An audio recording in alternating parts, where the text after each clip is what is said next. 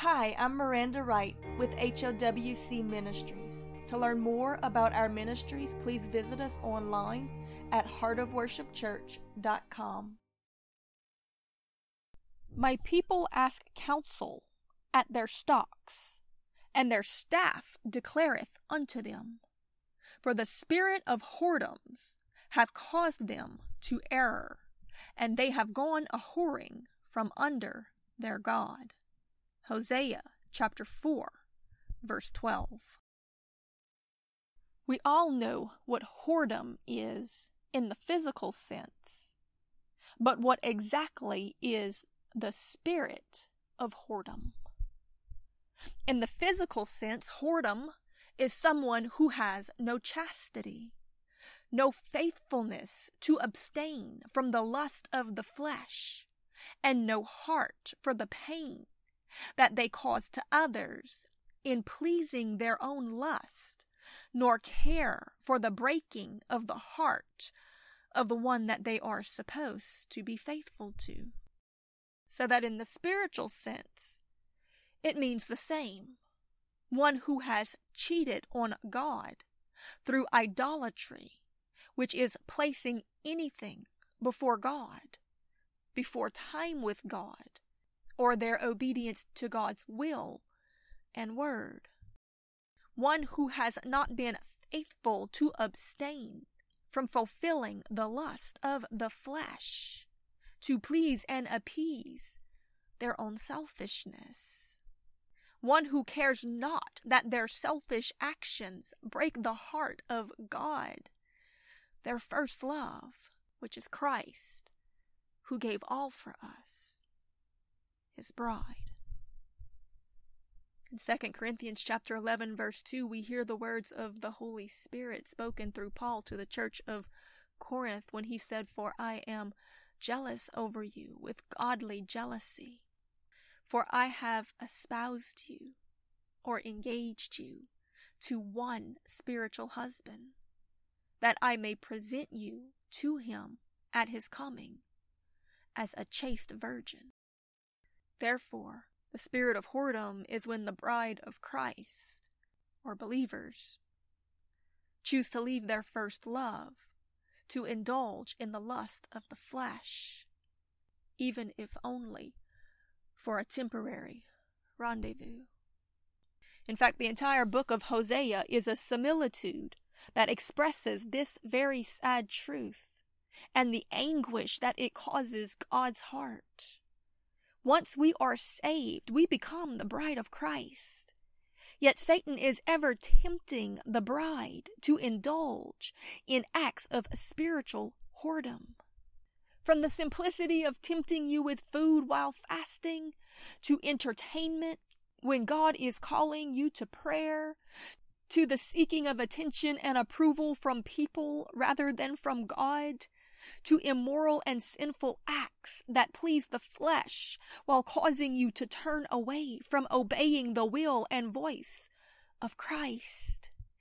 Anything that causes you to make a self-pleasing, flesh-pleasing decision that opposes the will and word of your spiritual husband, Christ, is the spirit of whoredoms. It's not acting like a true bride.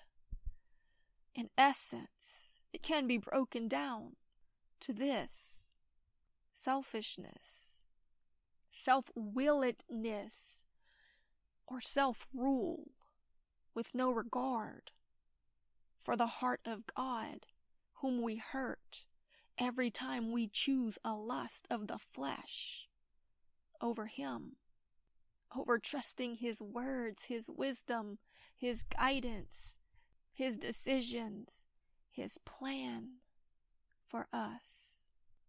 Because if he's truly our spiritual husband, then we are to follow him. Even if it's out into a wilderness, it doesn't matter. We don't make decisions in and of ourselves anymore. We're in a relationship.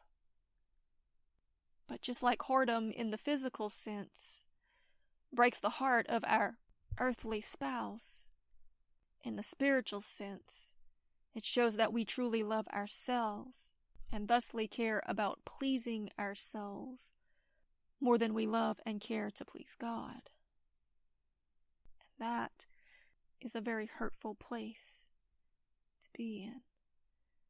And though God is merciful and patient in his cries for us to repent of this, if we refuse to do so, he will not choose to stay in that hurtful place indefinitely.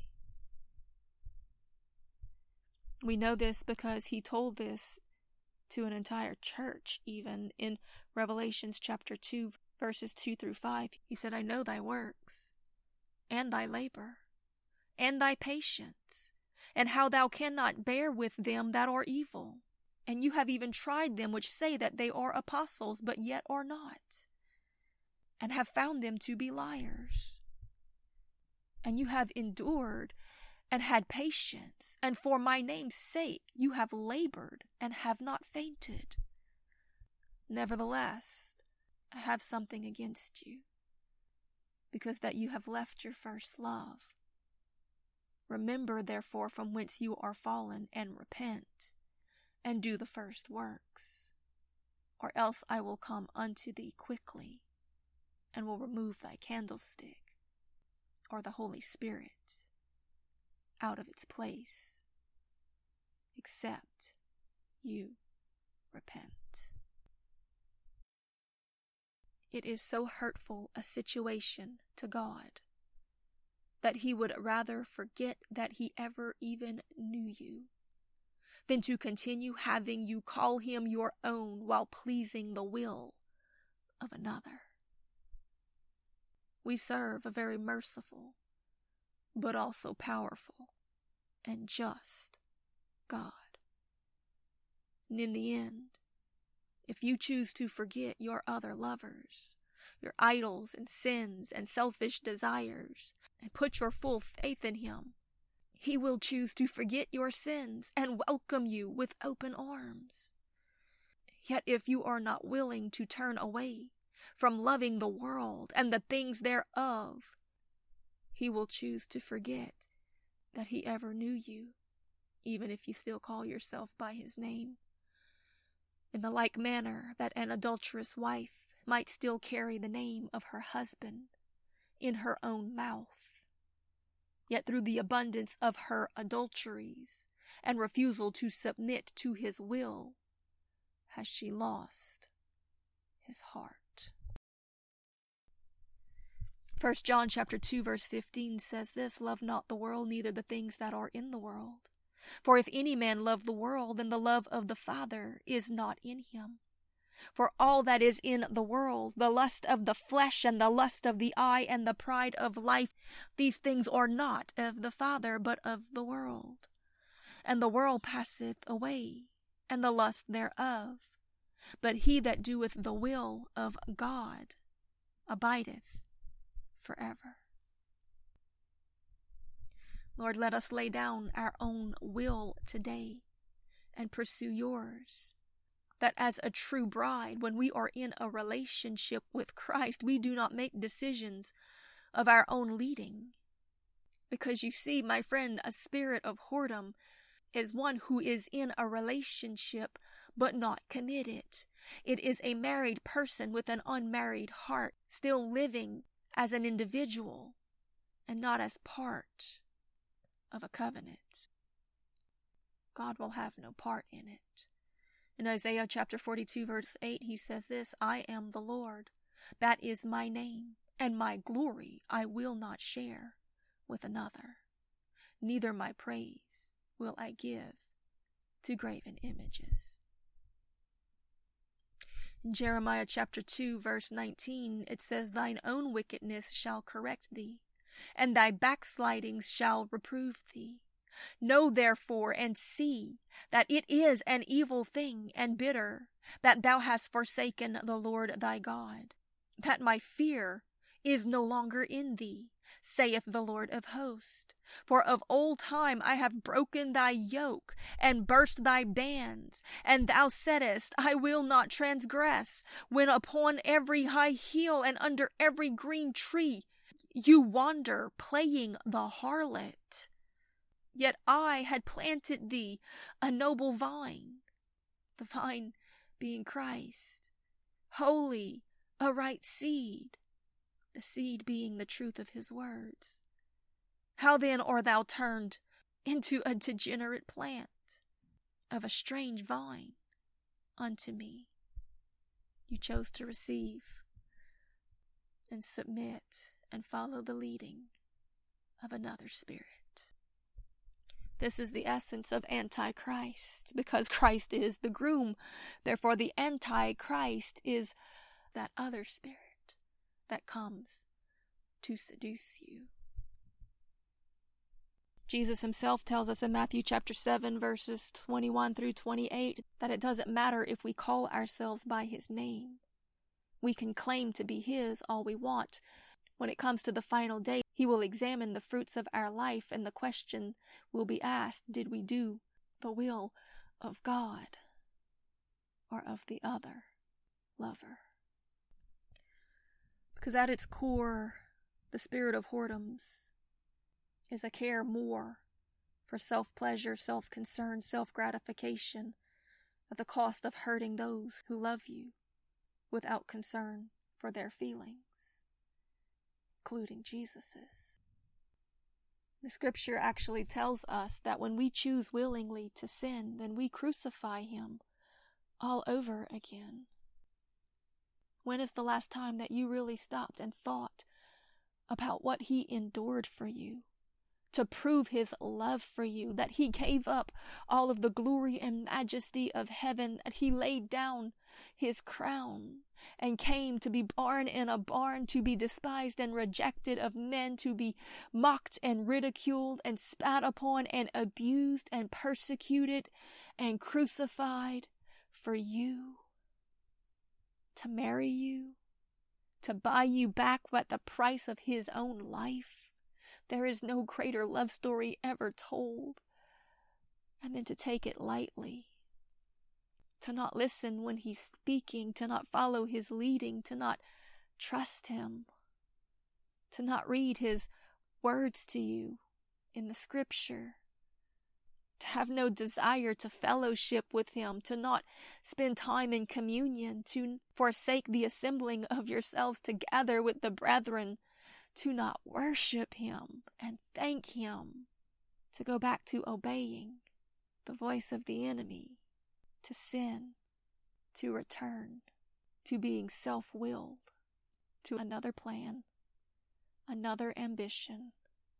My friend, I leave you today with this thought and revelation, that there is no sin that has ever been forgiven, only sinners.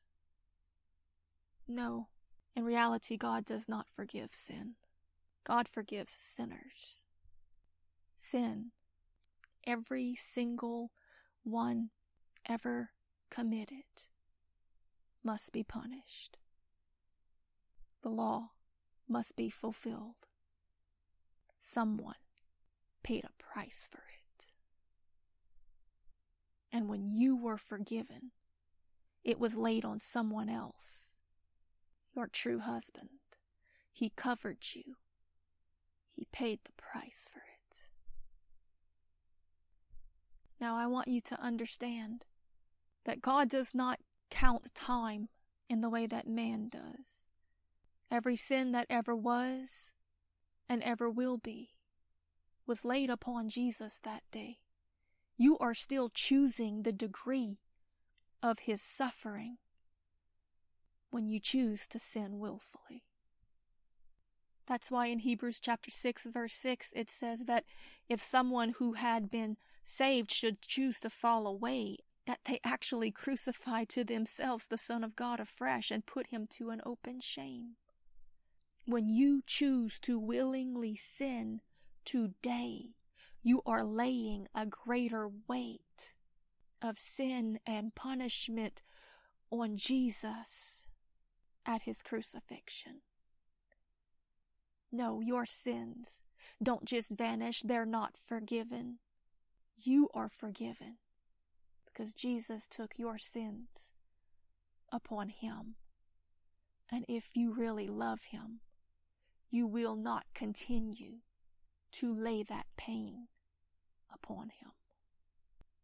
And if you do, then you too are being led by a selfish spirit of whoredom.